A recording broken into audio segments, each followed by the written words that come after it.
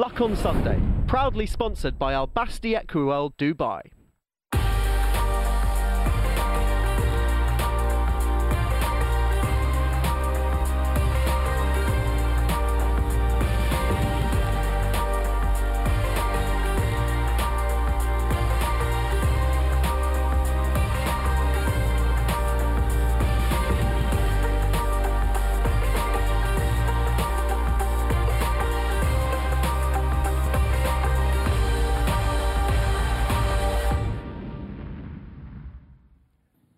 Welcome to the Luck on Sunday podcast, a weekly audio digest of all the best bits of Luck on Sunday, free to air every Sunday from 9 o'clock, that brings you the best guests and insight from around the racing world.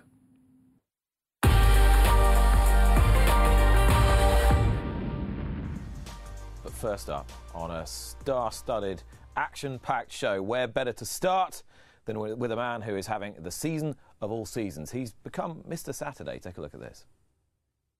Harry Skelton for his brother Dan. Protectorate's going to land his big target here.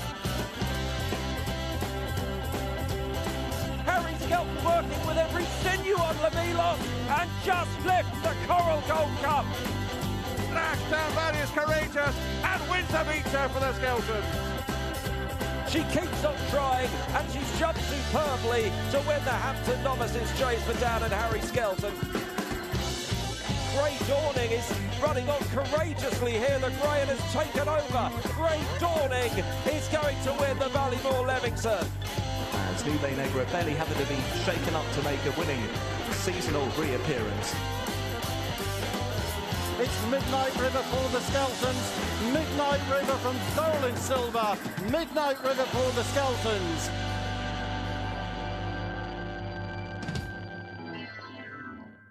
Time flies. Last time he was in the Luck on Sunday studio, he hadn't been champion jockey yet and hadn't ridden all those big race winners. Harry Skelton, things are going pretty well, I'd say. Yeah, for sure, Nick. The last few months have been fantastic, and we've had a bit of luck, and they've gone well. Yeah, that idea of targeting these big, valuable Saturday prizes from a long, long, long way out, we always knew that Dan and you would have shades of the Nichols about you, but that is taking it to a whole new level, isn't it? Yeah, to be honest, that turn of, we also had a lot of winners numerically, but the turn to get those better horses, it's just been unbelievable. Those bigger races, and a lot of that's down to Dan, really, his planning, and it takes time though. Where do you think the turning point came? Could you identify a point where you all sort of sat down and realised that a change of strategy was necessary, or desirable? Not necessary, but desirable. I suppose necessary was a good way of putting it. Really, it was necessary because that's where you want to go. You've got to try and go to that next level. But it wasn't really a case of just sitting down and suddenly it happened. It's taken time. But Dan's had that plan for a long time, and now, I think a lot of the owners were on board to try and go to that next level as well as a team. I think then suddenly you're bringing horses along through like Protectorat, who wasn't easy to start with. We always knew he was a good horse, but it took a bit of time to get him to where he is now.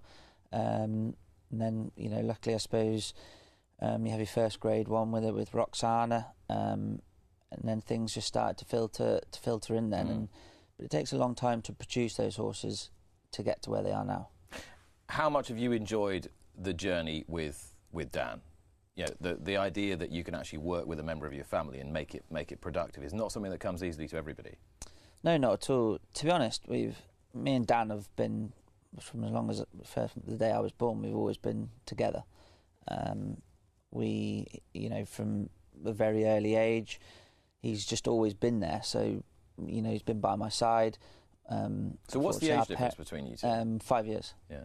My parents split up when I was quite young, and to be honest, without him the whole way through my life, I would never have been where I was, because we had a bit of a rough patch when we were younger with family life, but he was just always there. He brought me through. That's always been like that. It's never been any different, and I'd never want it to be any different going forward. It's the two of us, and we're very lucky that Dad has obviously put on that map. But to enjoy now what we're doing is yeah, it's fantastic, and there's definitely I wouldn't want it any other way. So he's always taking care of you. Yeah, without him, Nick, I don't know, I don't know what would have happened, to be honest. But we still have our arguments, but I suppose that's good and healthy. Well, it's very productive if you can still argue and it can have a happy outcome at the end of it, especially with horses. Yeah, but it's like, I think there's no, I think a lot of people probably in business there's a sort of a certain barrier where you don't cross that line. There is that, but at the end of the day, I can say anything to him, he can say anything to me. We might not want to hear it, but I think then that leaves no stone unturned going forward. Because then we can, between us, we can get it right. From your perspective, obviously, as you say, you have total faith in him, and you completely carried along with what he was doing. Could you see quite a clear vision right from the outset when you began training? Well, when we started with 12 horses, and the intention was just to train winners. That's it's about winning. I think with Dad coming through, his career, what he's done, it was always about winning. So we just basically wanted to start out and just train winners, and I suppose that happened. It didn't happen straight away, but then once the ball started rolling, his drive, and he's just so forward thinking that it was never not going to let it happen to go to the next level as such. It just snowballed really, and 1 minute we had 12, then we had 20, 40, and the next thing is boxes going up everywhere, and a lot of staff were needed, and yeah. I mean, did everybody always feel in control of the situation, or when things start to snowball like that? Yeah, sometimes I wonder whether it's in control, but he just, Dan's someone always, he wants more, like it's just never enough. He wants more, which I suppose is good, whereas, we're all the same. But I think, I don't know how long we've been there now, but the building work's never stopped. Like it's like a building site. It has been for the last 15, 20 years. But that's the way they are. Are you contrasting personalities at all, or do you essentially share the same principles? Oh no, I think there is differences between us, but I think we both want the same thing. We want to be successful. We want to train winners, and I've had my turn. I was champion jockey, but there's now one more thing to get, and we'll just keep working towards that now. All right, a trainers' championship. It's not completely impossible this season, though you do have the formidable Nicholls in your way, and you guys, of all people, know how hard that is. Very, and Paul's a very, very hard man to catch. He's his determination still now. He's been doing it all them years. He's just unbelievable. He never switched off, and he is by far the hardest man to beat. But we'll give it a good go. So people talk about the Nicholls blueprint, and Dan being the sort of natural heir or the natural successor or whatever. Are there very clear differences between the way they do things or the way they are? I think obviously when Dan was at university and then he went to Poole, so he's learned the racing. Everything he's learned has been down to Poole really. Obviously, then since he's gone on training himself, you make mistakes and you learn from your own mistakes. Then you have to. But everything that we've learned has been, from Poole really. I was at Richard Hannon's when I left school early. And my dad probably realised it was a waste of time sending me to school. I went to Richard Hannon's, then I went to Poole's after a year. So I was there, I think, 9 years. Dan was there 15 or so. So we've learnt everything from him. But no, Poole calls him Mini-Me, I think. I can see the similarities between the way they train, the way they do things, and the way they're thinking. I think Poole would say, Poole would know what Dan's thinking before he's thought himself. So I think, we're always thinking probably the same. How crucial is it to you then that you're still the stable jockey to give Dan that first trainers' championship? Oh yeah, crucial, yeah. So you will go on and on until that happens. Yeah, for definite. Yeah, I just want to, I love riding. I love horses. I've never known any different. but yeah, I'd love to ride just for as long as I enjoy it and as long as I can. Yeah. People have talked a lot about this celebration this season, but am I right in thinking that with Midnight River in particular, there was a real emotional significance to that for you? Yeah, there was. The celebration, really, to start with, wasn't really meant to be anything. It just, I think John Grossick got a picture of Ashtown Lad crossing the line. I had my arms out, I was going to give him a big pat, and the next thing is people thought it was something, and then I suppose some people enjoyed it, some people didn't. But Midnight River, you see him there, like his ears are pricked. It's hard not to get attached to these horses. I'm in the yard every day. We've had that horse since a 3-year-old. We broke him in. We've produced him through his career. I rode him out a lot as a 3-year-old, a 4-year-old, and produced him all the way through. And there's a lot of satisfaction to get him to that point to win a race at Cheltenham. Okay, it's not the festival, but people might think, well, what on earth is he doing? It's only a handicap, but that's not what it's about. It's a pretty good race, to be fair. Yeah, I'd be pretty happy if I won one of those. Yeah, it doesn't to me, it's more than just a race, or the fact that I've had a lot to do with that horse, and you get emotionally attached to them. You probably shouldn't do, but he's definitely high up on my list as a favourite.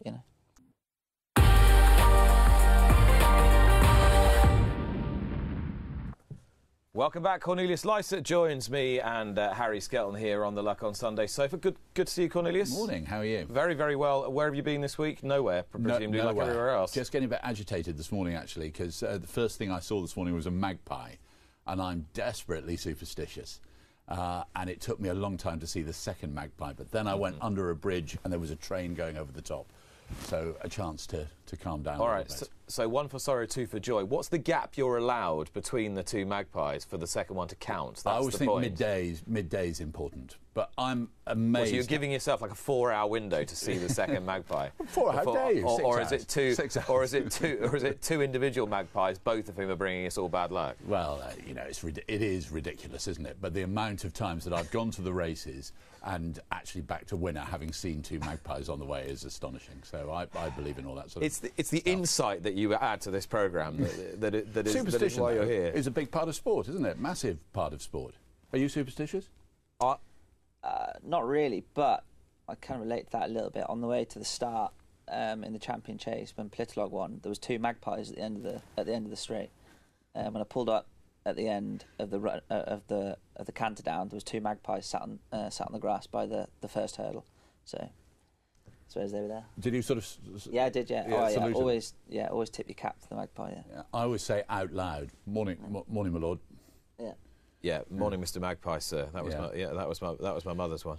The great superstition person in racing was Mark Tompkins, the former trainer. I remember he told me the one that sounded the most ridiculous of all. If you see a funeral cortege, you hold your collar until you see a dog. But the amount of, which is that's utterly bizarre. That was a Mark Tompkins superstition, probably still is. And the amount of times I've been driving along holding my collar, and in the end you just get fed up with it. Good luck on Sunday at racingtv.com if you want to send us your superstitions. I wonder if the Mullinses have many superstitions. I'm not sure they need them. They're going to have that many winners at the Cheltenham Festival anyway. They might have found another one at Navan yesterday, Harry, in another Simon Monier, Isaac Swed-owned project called It's For Me. Did you see this? Yeah, I did actually watch it last night. Very, very impressive. By a sire, actually, I haven't seen too much of. I was just saying Eloi, but... He's never won a race. Who's just Saint-Eloi? Yeah, never won. Never won. And he's only by Saint-Desain, isn't he? Only ran half a dozen times or something. Yeah, they haven't had many runners, but it was very impressive now. I think we're going to look at it. At least I hope we are. Here we go. Well, to be honest, this doesn't tell you a massive amount other than the fact that he's streaking clear on the bridle, and the horse that's currently in second eventually fades into third is a horse who cost 150 grand and was second in a very good 4-year-old Irish Point. So there is a little bit of substance here, but he's one hard hell. Have you seen a good bumper horse in England this season? Queen's Gamble of Oliver Sherwood might be the very best. Good mare. And she'd be playing now, getting the £7 allowance, wouldn't she? But no, another race at the festival probably dominated by the Irish. Possibly. Possibly, we'll see. But it's not a standout contender, but he might be one of them. We'll know a bit more come the Dublin Racing Festival. He won a point-to-point in Northern Ireland, and it's one of those ones you look at the result. I don't think the second has won, but third, fourth, fifth, they've all either won or run really well in a variety of races. So clearly, you know, the form is working out really well, and he looks another good prospect for Simon Minier and Isaac Swade, trained in Ireland. I mean, they really do have a very powerful squad now with Willie Mullins, with El Fabiolo, Ampere Pass, and so many more. And the Crawford nursery is supplying them with a steady stream of winners. Is that nursery idea something that you're trying to build up with the young horses? You talked about Midnight River, you're breaking him in as a 3-year-old, and your sister-in-law Grace now is running the stud down the road with 3 stallions standing there. Is that something you're trying to achieve? Yeah, I suppose you know it's hard to get these form horses, really, especially the best of them. They're so expensive, but I suppose we've been we've had a bit of luck with the store horses coming through, and I think Midnight River was maybe like 40 grand store. Grey Dawning was brought very well. I suppose there is obviously the thing that they might just be no good at all. Yes. But also, I think then the fact that they're untouched and you sort of can produce them through, I think it's been lucky for us. Yeah. So if you buy a store and he or she is not going to make a racehorse, if you've done them the right way, then there's probably a job for them. Oh yeah. Somewhere. Yeah, for sure. But first and foremost, you've got to hope they're fast and you're going to make them. But it's we've done quite well with them, and I think we've got good people buying them. Ryan Marn's done a great job. We have Fioff, Brendan Bashford. Good people with a good eye of a horse, and you're buying a blank canvas, I suppose. But if the confirmation's right and everything's right, you can hopefully make them. Is Grey Dawning a horse that you think's a player for Cheltenham? Yeah, possibly. We'd look probably towards the Albert Bartlett, but also has the option of Aintree as well. He's had quite a busy time of it this year. We have a nice little break now, and then we'll look into the spring for him. Okay, so it's not absolutely certain that would be his. No. I would, still I'd say Dan's discussed it with the owners, but he'll go now probably straight to Cheltenham or Aintree, one or the other. The horse from last weekend I was really struck by was the mare Gallia de Lito.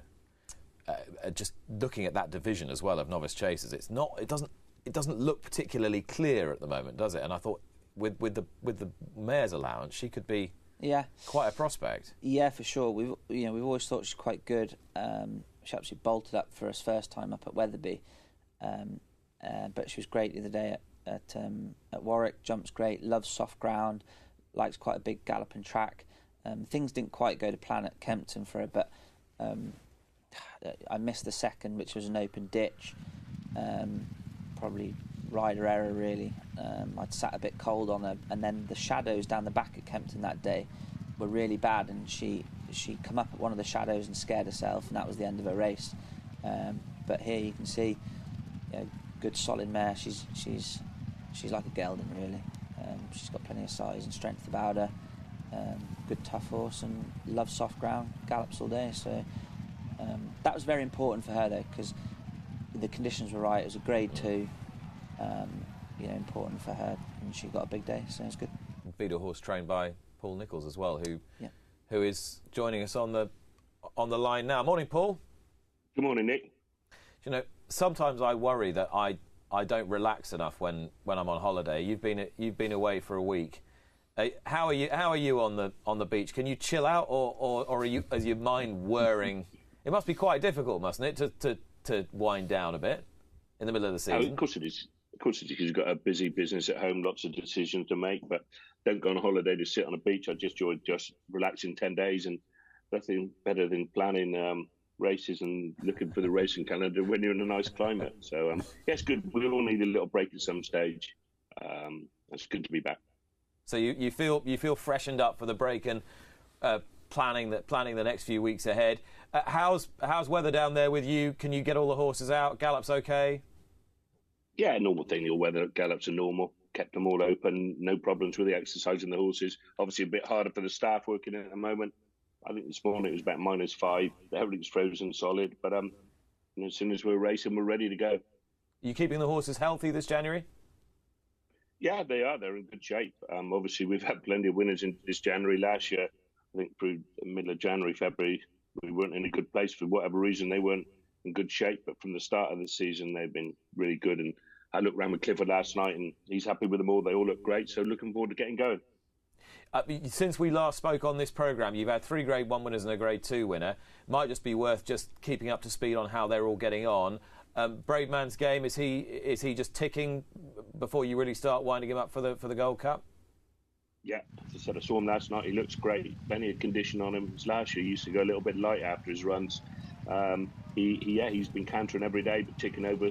From tomorrow onwards, we'll start building him up and work back from Cheltenham. But he's in great shape. Very, very much looking forward to that challenge. Just looking back at that King George, you've probably worn the tape out now or watched it a million times. Is there anything that has struck you since then about the performance as a whole? Well, I think that to be inconvenienced all the way around when he was continually taken left-handed didn't exactly help him. But to be able to turn in the straight and pick up like he did and stay on strongly was really pleasing. He jumped well, he travelled well. Just the performance that we wanted. And we knew he'd build on the Charlie Hall run because he was impressive that day when he wasn't really wound up at all. I think we got plenty to come from him, yeah. That needs to be. But, you're talking about running in a Cheltenham Gold Cup. It's not going to be easy. So we've gone step by step this season. And he keeps answering and hope we can get it right now for the next day. Why do you think that it's better not to give him a run between now and then? He doesn't need it. I think horses of people, say about, what these trainers these days don't run them enough. But I think horses are more effective, very fit and very fresh. If we give him a run somewhere, let's say we ran him in the Denman Chase, you're getting close then to Cheltenham. You don't need to give horses a run to get them at their best. We can do that at home. He doesn't need an awful lot of work, and he is just very good fresh, as you've seen in the Charlie Hall and the King George. Why go and risk something going wrong? We don't need to run him. We don't need to get a race into him. So we're trying to get him at his very, very best, and I think that's by going straight to Cheltenham. Harry's sitting here alongside me. You're nodding away, Harry, when Paul was saying very fit and very fresh. Something struck a chord with you there. Well, yeah, it does. I mean, I think what people don't realise as well is the point that you have to get them to get to that peak fitness takes a long time, and it's a long period of training to get them to peak like that, and it takes a lot out of them. So you have to let them recover, and then you can bring them back again. But like, Paul's the best at it, isn't he? So would you find them, listening to what Harry was saying, would you find them, Paul, with a horse like Bravemans's Game, for example, in a race like the King George, because it's a race where they go a good gallop all the way and he's really putting everything in, would you see him quiet then for a period after that? Would he be just a little bit more quiet than he had been beforehand? Funny enough, this year he's coming out of his races better than he did a year ago. That's because he's stronger, he's better. I don't actually think horses necessarily get better, get more ability, but they actually get fitter because they get stronger and more mature, and he's like that now. Last year, he used to take a while to get over a race. He was bouncing straight after Kempton, and we haven't had an issue with him at all since then. It's just he's actually very, very fresh.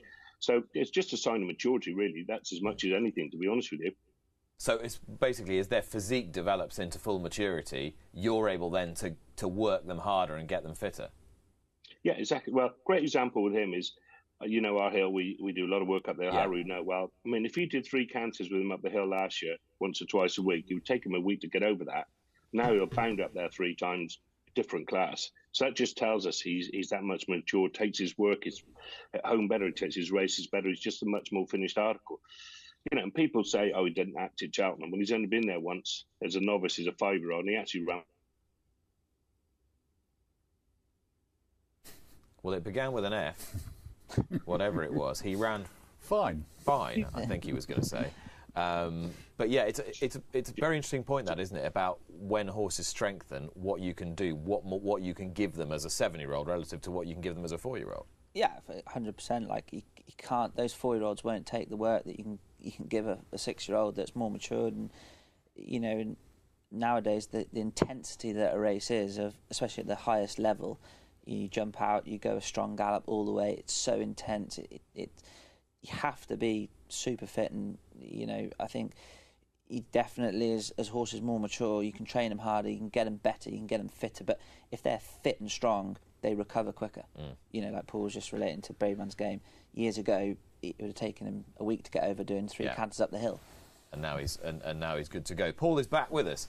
Paul, I wanted to talk about your other Grade 1 winners over the Christmas period, particularly Hermes Allen. Is he a horse that's just a little bit different? Because Harry Cobden says he didn't really show much at home at all, but boy, oh boy, he showed it on the racecourse, all right. Yeah, he's improving all the time, obviously, on the racetrack. He doesn't show a lot at home. Often the best horses, Harriet Telly, are like that. And he's just improving. I think, again, he's been an immature horse. He obviously was. We couldn't run him last spring. He was that backward. And he just keeps on surprising us. He's obviously got a huge talent. That's what I like. What matters on the racecourse is what means most to us, and he's got it. Is he the best chance you've had of winning a Cheltenham Festival novice hurdle in quite some time? Yeah, he probably is. He's favourite. He's going to have every chance. It's going to be a big challenge from Ireland and 1-2 from this country. But I'd say, on his 2 to 3 runs this year, he's got a great chance and one of our, leading hopes.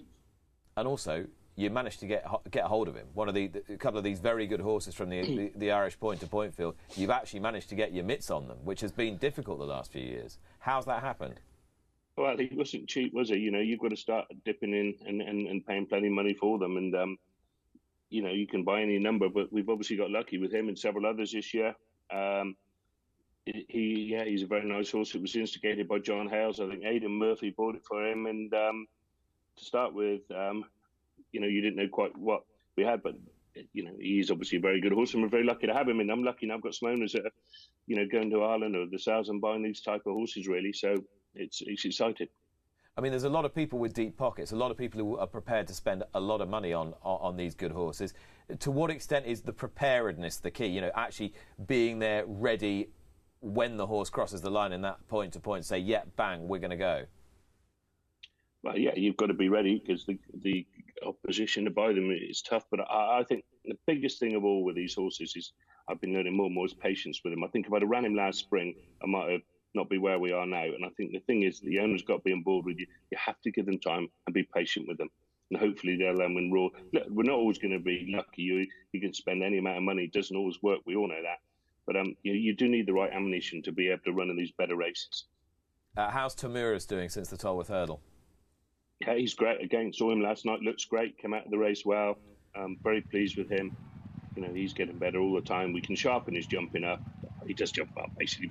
But in that deep ground at Sandown, over those last 2, you're never going to jump particularly brilliant. And Harry wasn't going to be far and asking big questions of him in that ground. And, when he jumped the last, he gave him a squeeze and he picked up nicely. So, yeah, he's an improving horse. Is he improving fast enough to be a big player in a serious Cheltenham race, do you think? Without a shadow of doubt, you keep on winning. He's very much in the mould of No London Alfroth, which we won the Supreme with, and he's probably a staying national hunt horse. They were good enough to win the race. He's not unlike those 2 horses in his way. I think we can improve him. He's in the mix. Obviously a good division, but he's definitely in the mix. Paul, last weekend when you were away, Pic D'Orhy won the Silvianaco Conti at Kempton in devastatingly impressive fashion. A lot of horses just couldn't lift a leg in the ground last weekend, but he certainly could, and he was very, very good. How do you think he'd have run in the King George if you'd run him in that? Well, yeah, that's an interesting question. We might know next year because we might have to run him in the King George. But he's an improving horse. He's always been a big backward horse. And, as we were talking about Braidman's game, sometimes these horses take time to mature. And he's got there now. His breathing's good, which has been a little bit of an issue. We've got that sorted now. He jumps really assured and he keeps galloping. So, yeah, he's an impressive horse too. He's going the right way. What are you going to do with him? Well, he'll go to Ascot next, the Ascot Chase in the middle of February. That looks an ideal. And then after that, we'll have to see how that goes. He's got an entry for the Ryanair. He's got quite a shortest price. He's been very effective on flat tracks up to now, but that's basically because we've pretty well gone on those sort of tracks. Aintree is another option. So we'll get Ascot out of the way and make a decision. But, he's definitely in the mix in the Ryanair without a shadow of doubt. And Paul, next weekend, trials day at Cheltenham. You told me yesterday Frodon will go to the Cotswold, Affordil to go for the JCB Triumph Hurdle Trial. What else are you going to run next weekend? Yeah, lots to probably run. We'll enter tomorrow. Jelena Bella's actually going to run in the Cleve Hurdle.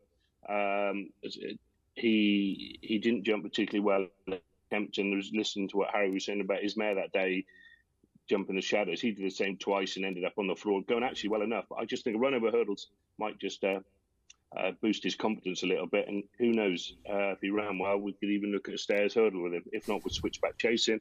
And I think either Stay Away Fate or Henry II will run in the Ballymore Novice Hurdle.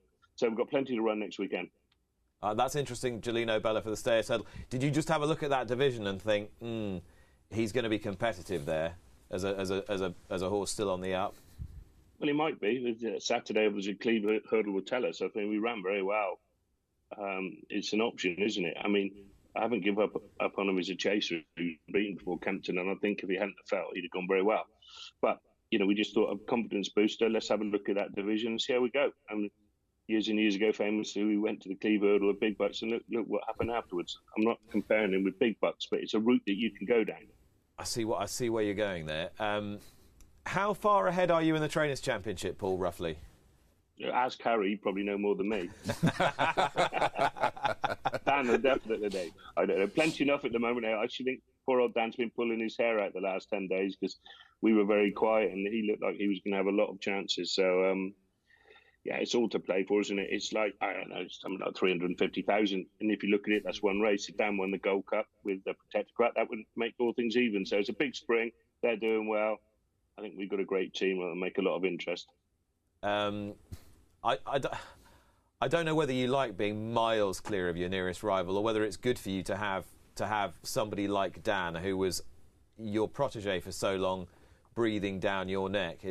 What did it feel like having him in second and is your most potent threat?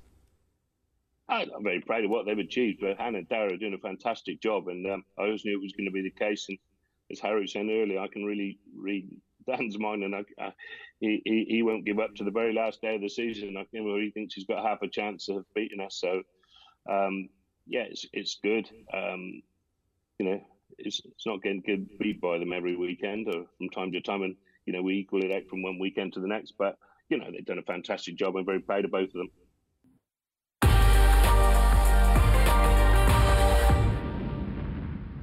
Cornelius and Harry and I are now joined by Laura Pearson, who made a stunning start to her career as an apprentice rider before injury intervened. But this week, you're back. I'm back. And how do you feel? Brilliant, yeah, it's good to be back. I bet it is. It's been quite a long road. I mean, it seems like yesterday to me that you were riding, but actually it's been, what, six months or so? 7 months? Yeah, it was 6 months altogether. The first 3 months were hard. I fought the process a lot, but as I said on an interview the other day, it just, once you realise that this is the position that you're in, you make the most of what you have. OK, so what happened and when? So the 28th of July, so my saddle slipped. Yeah. Slipped round. I fell into the horse's legs next to me. So I fractured my C7. Which is high up, isn't it? It's like the bottom of your neck. Yeah. So yeah, awfully concussed for a very long time. Did you know straight away that it was bad? Well, apparently I was making jokes in the ambulance, so I can't really remember, if I'm honest. I remember it took me a few days to get the race back and the day back. I remember the saddle slipping and going, but then I don't remember anything else other than waking up in the hospital. And then you knew you'd had a neck fracture? Yeah. And the concussion was bad. So how were you in yourself for those next few weeks? Were you pretty disorientated? I mean, I thought I was great. I was already had in the diary, I was like, I'll be back on the racetrack in a month once I get this neck race off. Don't need it for 6 weeks. But everybody else around me could see it, obviously. And looking back on it now, you see how disorientated you actually were when you thought you were fine. So, yeah. I looked at your Twitter feed just around about the time of the fall, and the diagnosis came out, and you just put above it, "We go again," with a big strength emoji. I'm thinking, what was she thinking at that moment exactly? just keep going. I've had a few knockbacks the last 3 years, and it was just another one to add to the pile, I guess. It's interesting you say that because, you know, from the outside, it's been quite a strong start, good success story. Mm-hmm. Tell me why it's been a bit more complicated than that, if it has. So my racing career, I can't fault. It's been brilliant, and it's something that I threw everything into. But so in 2020, when I was 19, I lost my dad quite quickly to pancreatic cancer, and then in 2021, I lost my boyfriend to a brain tumour. So in 2022, I then fractured my neck. I was like, here we go, another one. But I've done my 3 now, so hopefully that's all over. But look, I used those bad points and put it all into my career. And whether or not that's the right way of dealing with those kind of losses, I don't know. But it's the way that I have, and it's helped me. And I've tried to turn it into good anyway. Dad was huge in your career, wasn't he, as well, and as well as obviously in your life? Because was it not him pointing that started you off? It was, yeah. Dad was, sounds cringy, but my hero, and he always will be. He was the most important, or is still the most important person. And yeah, he taught me and my sister from a very young age. He was probably a lot harder than most parents would be, but I thank him for it now because I feel like it's made me a better person. And so he was a great rider, good teacher, and hard school. Yeah, old school. He was old school. So tell me a little bit about growing up and you and your sister. So we grew up in France. So I moved to France when I was 3. What took you guys to France? I don't know. It's going to come out. They were meant to be arrested or something at some point, and they ran away from the country. But no. So I think it was just a fresh start. I don't know if it was Mum or Dad's idea. So we spent 7 years in there, which, again, at the time I hated. I was like, this is awful. I want to go back to England where there's Galaxy and Aero and nice chocolates instead of these horrible French chocolates. But I look back on it now and I can't thank them enough because I grew up on a farm. I probably thought I was a little boy for most of it. And I just had a real childhood, you know.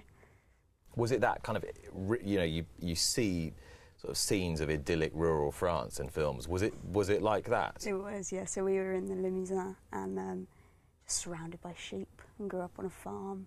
Something out of a storybook, really. So really a gorgeous childhood in a lot of ways. Yeah. So when did you come back to England? And when you did come back to England, did you actually want to come back? I did, yeah. I was really excited. So I moved back when I was 10. So I had to teach myself how to read and write English in that summer holidays.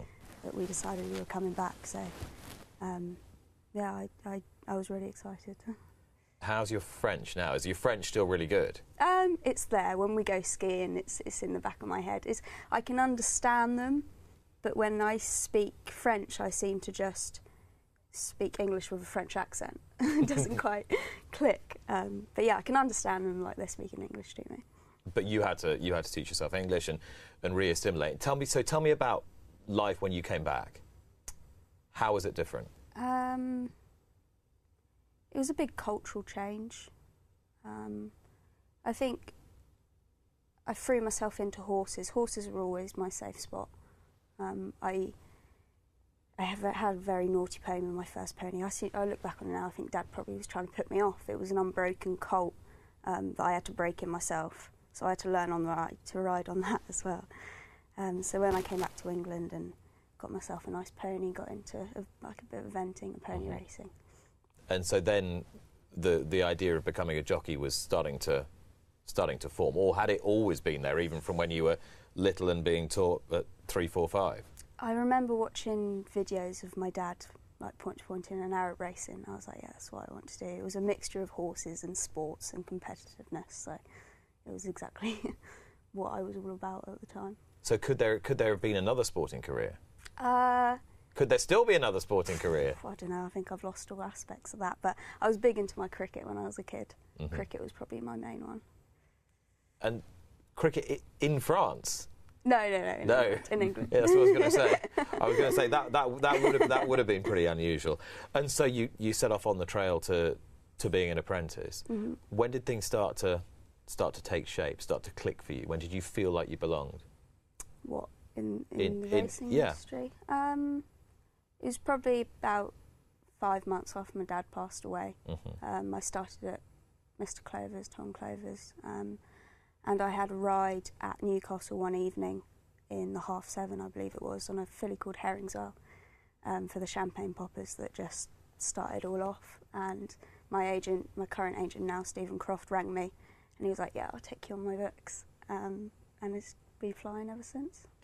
He's obviously a big support to you, isn't he? He's a wholehearted guy and has backed you. How important has he been for your career and your development? Oh, brilliant. He taught me he's not just an agent to me. He'd go through races with me. He's almost like a jockey coach. Mm-hmm. Like just small tactics. He's brilliant. I'd be lost without him. And did you believe early on that you had something, that you had You're wrinkling your nose. Why? I don't know. I don't want to sound too confident. But you've clearly got a talent. Everyone saw it. But were you always that very comfortable as a jockey on a horse in a race? I'm probably a lot safer on a horse than I am on my own 2 feet. Yeah. What makes you not safe on your own 2 feet? Oh, you don't want to know. Okay, I won't ask. But in terms of the riding career, you made, as I say, a very bright start as an apprentice, and as you say, on the horse everything was going well. Off the horse things weren't going quite so well for you. Could you get yourself mentally in the right place to do what you were supposed to be doing in a race? Yeah, racing was like a breath of fresh air because I could just concentrate on that. Mm-hmm. And there wasn't anything else. So yeah, racing was like my saving grace, I could almost say. And the break that you've had, this 6 months, has it changed you at all? Massively. Yeah, as I said, I threw everything into the racing, and when that was taken away, I just didn't know what to do. Didn't know what to do with myself, and it made me finally actually speak to someone about it all and go across it in a better way, in a more healthier way, I guess some could say. So the IJF were brilliant for that. So mentally and physically, the IJF did loads for me. And your physical determination to get back, you said something I've read in the paper today about that you nearly got a room in Peter O'Sullivan House. Yeah, I think they end up kicking me out, if I'm honest. I was in there for most of the hours of the day, just mooching around, eating all their fruit that they'd left out. Yeah, I've become their hermit. So did you feel that the place itself was as much of a haven for you to put you in the right place, as you say, mentally, as it was to heal your body? Yeah, definitely. I've probably got some kind of detachment problem from it now, if I'm honest. But when you spend 6 months in the same place every day for all day, I'm sure you get that. But yeah, no, they do a lot for us. So clearly, nobody wants a serious injury. You've had serious injuries, Harry, riding all through your career. Nobody wants to be injured badly. Nobody wants a spell on the sidelines. When you look back on it, though, in the fullness of time, do you think this period actually could have been a blessing in some respects? Yeah, I do. I think it is, and I'd love to turn around and say no, but as a 21-year-old that hasn't done anything else with her life yet, like nothing. Racing has just always been since I was about 14. Mm-hmm. It just made me breathe, and it's something that I go back to Dad. Dad said to me on his last few days, he said, "Don't forget to live." And that was from a man that I saw that just worked every single day, and he's the most hard-working man that I think I'll ever see. So for him to say that, and I probably didn't take that into account until these 6 months came to me. Those words really resonating with you, that you've got to live and you've got to enjoy it. Mm. You were saying earlier on the importance of enjoying what you're doing, and relatively few people riding top-class sport, playing top-class sport, are able to do that. It's a fascinating thing. It is. Like Laura's expression too there is, you know, you can see her love for the sport, love for the horses, and that's what drives her on. But you've got to enjoy it and just be yourself. You get a lot of, I think, especially now with social media, you get a lot of opinions, and you know, why is he doing that or why is she doing this? Do that, you know. But actually, just be yourself, and if you can be yourself and just live it and just enjoy it, I mean, that's what it's all about. You've been champion jockey, part of an exclusive club. You're part of an exclusive club, Laura, that hopefully will become much, much less exclusive, which is you're one of only a handful of female riders to have won a race at Royal Ascot. And like that, right off the beginning of your career as well. What was that moment like? It was incredible, but do you know what? When I came into the weighing room, I went, right, next year I've got to get 2 then, otherwise I'm not going to be happy. And it turned out the following year I didn't ride at the meeting, and I couldn't deal with it. I was like, oh my God, I've gone backwards, this is it, it's all over. But yeah, I think it taught me to just really enjoy those moments, because you never know, it could be your last one. Like, I could have become paralysed after that fall and I never got a chance to ride a horse again. So I think I'll definitely come back into this season with a different mindset from it. I mean, it's quite something, isn't it, to walk into that Ascot Winners' Enclosure? And I know it was the COVID year and it wasn't the kind of crowd that you might have wanted, but just to do that must have been pretty awe-inspiring. Oh, it was incredible, and to do it for Mr. Loughnane and Dave was even more of a fairy tale for me, because he's picked my career up and he's done it again. My first ride back was for him about 6 times now. He just scoops me back up again when I go quiet. So yeah, it was brilliant. And you paid tribute to Hayley Turner and particularly to Holly Doyle after that. It sounds from what you say as though Holly's been very important for you, not just as a role model, but practically as well. Tell me a bit more about that. Yeah, she's really good. I know when I was working for Mr. Evans, Holly had obviously started out there before, so I could speak to her on a personal level with all those aspects, and she's always there to help, and you couldn't meet a kinder person than Holly. And so if you're just sort of feeling that you're not quite sure about something, would she be one of the first people you would ask? Yeah, definitely. Yeah, and it's obviously working pretty well. You mentioned Mr. Evans. That's Dave Evans. Yeah. Tom Clover in Newmarket. Yeah. They're quite different personalities. And Rafe on Dave Evans to Tom Clover, and then a bit of Rafe Beckett on the top. Yeah. How is it down at Rafe's now? It's brilliant. Yeah, it's a completely different thing, and I really enjoyed going to different places, because Dave Evans taught me how to work hard. You have to graft when you're there, and I'd send any person coming out the racing school there, because if you still love it when you're there and you have to work hard, then you'll be in the industry for the rest of your life. Tom Clover was brilliant for my career. He set me off. He spent a lot of time with me, did a lot of fractions work with me on the gallops at home. And Mr. Beckett is just the class of horses, and how intelligent he is just, I'm so fortunate to work with a man like him. So how long have you been at Raves? We're coming up to a year now. Okay. Or just over a year, sorry. And so it's only now really that you're starting to, because of your injury, you're starting to get in and sit on some of those really classy horses. Yeah, it's great. I mean, Mr. Clover had good horses in his yard, but then you go to Rafes and you sit on all these group horses like they're just normal horses to him, and it's incredible. And so, are you setting targets or not? I try not to, because then if I don't reach them, I'm not a very happy person to be around. So I think I'm just going to try and go with the flow this season instead of the big goals that I set myself before. You're quite hard on yourself, aren't you? I don't know about that. I think we all are. Can you marry that with being at ease when you're not on a horse? Can you marry being hard on yourself and driving yourself and pushing yourself forward with that newfound ability to be a bit more centred? I think so, yeah. I think so. We'll see. I'll let you know next year.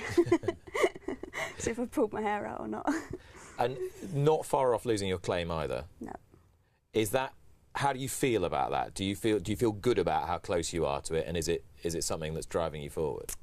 I do, yeah. I this time last year I was a little bit stressing about are people only using me for my claim still, or are they actually using me for me?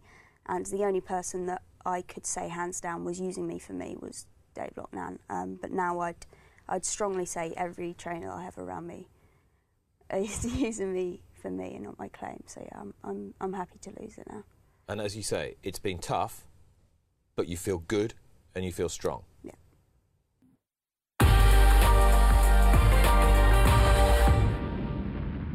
Now, I'm pleased to say for the first time on Luck on Sunday, I'm joined by a man who, as I said, if you were with me at the beginning of the show, flew across racing's skyline like a very loud and bright comet for a decade, the decade around which he was most celebrated as being the owner of Denman. He fell in love with the game, out of love with the game, in love with the game, out of love with the game again. He once said that I am a gambler through and through. If I was down to my last 1,000, I would bet my carpet on it as long as it was even money. He is, of course, Harry Finley. Welcome. Cheers, Nick. So where are you at the moment? In love, out of love, or ambivalent? I don't agree. I don't agree with that. I think once you fall in love with racing and betting, you're always going to be in love with it. I fell out of love with what happened to me and stuff like that, but I've never. You fell out of love with some of the people. Well, not some of the. It just everything that happened with it. But I've never. I mean, I love gambling. I adore all forms of gambling, and racing is always going to be a part of it. Especially, I'm a dog man, and when you say about the 10 years, it was my mum and Paul Barber's fault, really. Two great people, but I never really planned to own horses. But despite that, I'd always be a racing fan. I'd always love racing and watching the good horses. I got a lot of stick last year for saying how good Shiskin was, the great Shiskin against Energamy. But I was right. That's why Shiskin's gone. Shiskin paid the price for that war. If you get these absolute tip-top horses or tip-top greyhounds, sometimes they leave a mark when you have a war.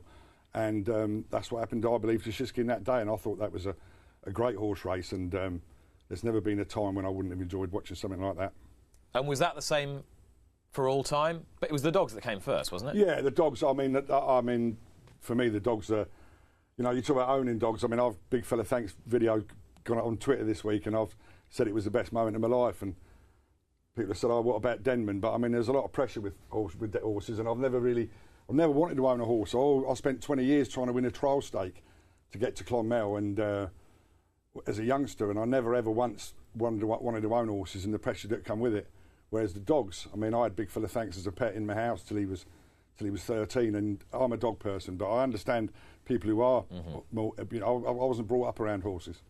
We're going to talk quite a bit about the art of gambling, if you like, but I wanted to take you right back to talk about why betting on greyhound racing in particular really made you tick. Because you've talked about it before. There is something specific about the way you bet on dogs that you think could be quite important for everyone who ever bets on anything. Well, yeah, I suppose you're right. You see, greyhound racing was the only sport that was actually invented for betting purposes in the early 1920s in America. They were chasing jackrabbits, and they wanted to find a way to build tracks so they could bet on it as a racing thing where you can use an artificial hare. And the tracks they built were absolutely inch perfect. The straights, the bends, they're still there now in Florida. They don't race anymore, but the tracks are still there. And it does suit gambling. I mean, as Jamie Hart, the tote, says, it's a much easier sell to sell the dogs than it is the horses. There's a lot with the horses, you have to learn a lot and know a lot. And I've always said that if you're a youngster going greyhound racing 3 Saturday nights on the trot, you become a judge. You know who's going to lead, you know who's going to finish.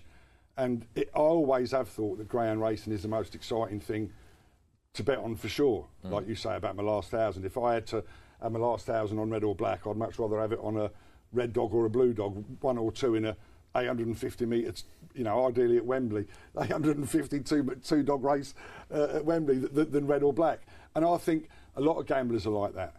But the most exciting thing now, of course, is that I believe you guys, and Cornelius, I've actually got hold of Cornelius in boots and give him a telling off, and I'll give you a telling off now.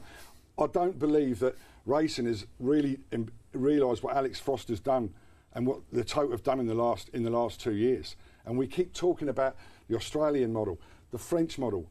Already, UK Tote is offering better prices, race by race, win and place on horses than any other tote in the world. They're also partners with every other country in the world. You can bet on Hong Kong racing on your tote.co.uk account and get a 10% bonus. Now, it's hard enough to get on Hong Kong racing at all at the Hong Kong tote prices, which are much fairer than most countries. But on UK Tote Group, you get plus 10%. You get bonuses on everything. What they've done is levelled the field for punters, and not enough people realise. I see how much money goes in the jackpots, and you can follow them. You can follow how much goes on every horse, and you know who's playing. I wrote in my book about the rebate of the Shark getting the massive deals. Well, when Alex Frost and his team of philanthropists, because you can't buy the tote now, Elon Musk can't buy the tote, Tony Bloom can't buy the tote, no one can. It's not for sale. The money they paid over 110 million it was, to buy the tote, for racing, for us, and they can't sell it. And the most important thing is, they understand the relationship and the importance. Going back to you and greyhound racing, why greyhound racing has suffered is because the promoters and the greed within the sport was disconnected from punters. And I think we're going to later talk about the Gambling Commission and how dangerous what's going on with them is, because you need that unity. And Alex Frost and the UK Tote understand that, and they are offering value that that is unprecedented anywhere else, and they're already partners. All right, so Harry, where did this connection come from? Because you've taken us down the road of the tote. Where did your enthusiasm for this spring from? What's prompted this particular chapter in your life? Well, you've thrown me a curveball with mentioning greyhound straight away, because that was the last thing I expected. But funny enough, we've even bought a track, myself and 20 other shareholders, including Mark Johnson. The trainer? Yeah. The former trainer? Former trainer. I think he's retired to be more hands-on at Lytham, to be honest with you, for Troopstone. But Nick Alexander, another trainer. Yeah. Paul Byrne. So a consortium of you have got together to buy a dog track. A dog track in Ireland. Yes, and you asked me where the connection comes from. Well, I heard that 2 years ago, as people know, what ruined me was Coventry dogs. Trusting people, leasing it and not buying it. Because if I'd have worked with Jamie Hart, who now works for the Tote, Coventry would be 101 to have the Greyhound Derby now. It'd be going all around the world. As Jamie said to me last night, it'd be in Brazil, and it would be. But unfortunately, Nick was working with Ralph Toppin. Jamie was working with Ralph Toppin at Hills. They left Hills, and I was left with no one to back me and lease, and I got shafted anyway. Long story, but incredibly, I heard that Jamie Hart, and Alex Frost were trying to do low margin dogs. That's the problem with greyhound racing. 33% takeout tote in England. It's gone up from 5 and 6. We were speaking about the dogs in the 20s. 5 or 6% takeout. They either had 5% like the Cascade schools, right, or 1% a runner. And for 5 decades, greyhound racing thrived in 3 continents. Second biggest spectator sport in the world, turning over the equivalent of 17 billion a year. Then it went up from 6 to 10 to 15, 16 when I got involved in the early 70s, and now it's gone up to 33. It's worthless. And week on week, night on night on Racing Post TV, no one says what they are. No one ever talks about the gambling and about percentages. But that's where greyhound racing went wrong. And when I heard when I knew what Alex and Jamie Hart were trying to do in Ireland, in England, they were trying to do it for the English Greyhound Derby, and they were getting stopped. And I've always wanted to do that since I was 16, is to have a low margin, because I believe if you bring the takeout down, greyhound racing will thrive again. So if you're going to deal with anyone in business, one thing I've learned is to go to the top man. So I went to Alex Frost's front door, knocked on his house. This was at the start of COVID. You weren't even supposed to shake hands, but we did. And I said to him, if you're going to do low margin dogs, will you always keep to 10%? You'll never go more than 10% takeout on greyhounds. if I buy this track? He said, yes. And this is the most crucial thing, Nick. This is what can save greyhound racing. I said to Alex, I said, will you ever have any rebate? Will you ever give any rebate to big punters or anything? He said, never. Never any rebate. And there is the answer. That's the answer to everything. Low takeout, no rebate. And that is why when you see Lifford and you see the sand, Tote Plus on the sand, and you see the Galway plate and everything, Alex will know, I haven't spoken to him about this, but I know his plan will be to, when Lifford shows, we've got a 10% model in Ireland at Lifford at our track. So on course and on tote.uk, we just take 10% out and give the punters 90 back. Instead of, in Ireland, it's 25.75. So I didn't need to ask you, Harry, what you were doing at the moment, because you've just comprehensively answered. Are you putting all your heart, soul, and energy into this project at the moment? Is that your baby? Nick, when the book came out 5 years ago, mainly it was the football journalists who wanted to speak to me. It was the top football journalists at the Times, and all they wanted to know about was Tony Bloom and Matthew Benham. Yep. And I said, they said Brighton, and at the time I said Brighton won't get relegated. Brighton were like 6-4 to go down, and I said they're 1 million to 1 to go down. And I said they'll never go down. I said, and funny enough, I said in 3 or 4 years' time, I said Brentford won't be far behind them, talking about Lizard and Benham. And they laughed at me. Well, I'll tell you now, I believe in 3 or 4 years' time, the Irish horse tote will be the talk of the rest of the world. Because of that one simple reason. There's no rebate. What I wrote about in my book, a whole chapter about the Sharp, getting 20%, doing deals with Betfred. Betfred and Phil Sears were giving more and more rebate to the biggest players, making sure nobody else got any rebate. And the man in the street was 1 million. It was 1 million. And I played the jackpot when Betfred was running it. I played the jackpot literally twice a year,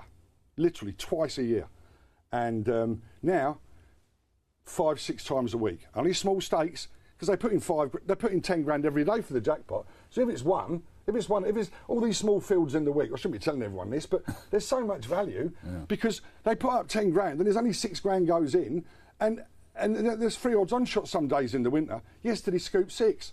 That cost me 80. I'd done the perm, but it cost us 80 grand. Here's what fascinates me. This is a great evangelical pitch on behalf of, fundamentally, not just Ireland, but the theory of pari-mutuel wagering. And I know it's been a big part of your life. I remember the days of the Scoop 6 and what have you. But you're also somebody who says, I'm a gambler, I was born a gambler. Yeah, absolutely. Tell me why you believe that pari-mutuel wagering can become much more culturally relevant in, say, in the UK. Can it become more culturally relevant in the UK? Culturally relevant? You've hit the nail on the head, Nick. This is why... Because it hasn't been for a generation. More, and this is why I think Ireland is the untapped... We're in the right colour studio. This is why I think Ireland's untapped, because I have travelled. I mean, I've been to every dog track in America, Australia and Britain and everything. But I remember the first day I went to Ireland, to Clonmel, when I was 19. And I remember spending a day in Tralee and going to the sales. And I remember staying in the Earl of Desmond and waking up and walking around the Gaelic football pitch and seeing people walking the dogs. And I knew then that culturally, Ireland is unique. Ireland is unique, certainly as far as horses and greyhounds are concerned.